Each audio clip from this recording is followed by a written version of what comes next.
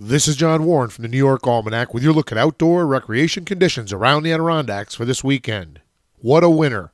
Maple sugaring is typically in full swing at this time of year, but cold temperatures and deep snow have postponed the season. A bit warmer temperatures are expected this weekend, but winter remains in full force.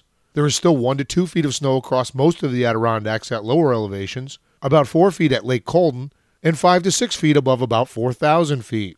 Summit forecasts for the highest peaks are calling for temperatures around 20 degrees with wind chills in the single digits. Snowshoes or skis will be needed everywhere, and carry traction devices for icy areas. All the region's backcountry trails are skiable with some really great conditions. The avalanche warning remains in effect, however. Don't venture into steep open terrain unless you are well trained in avalanche prediction and rescue skills.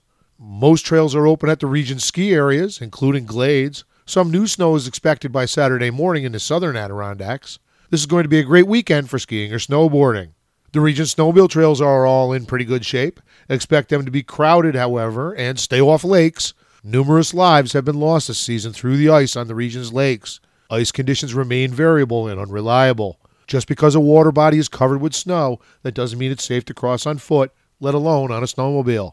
Be especially sure to avoid inlets and outlets.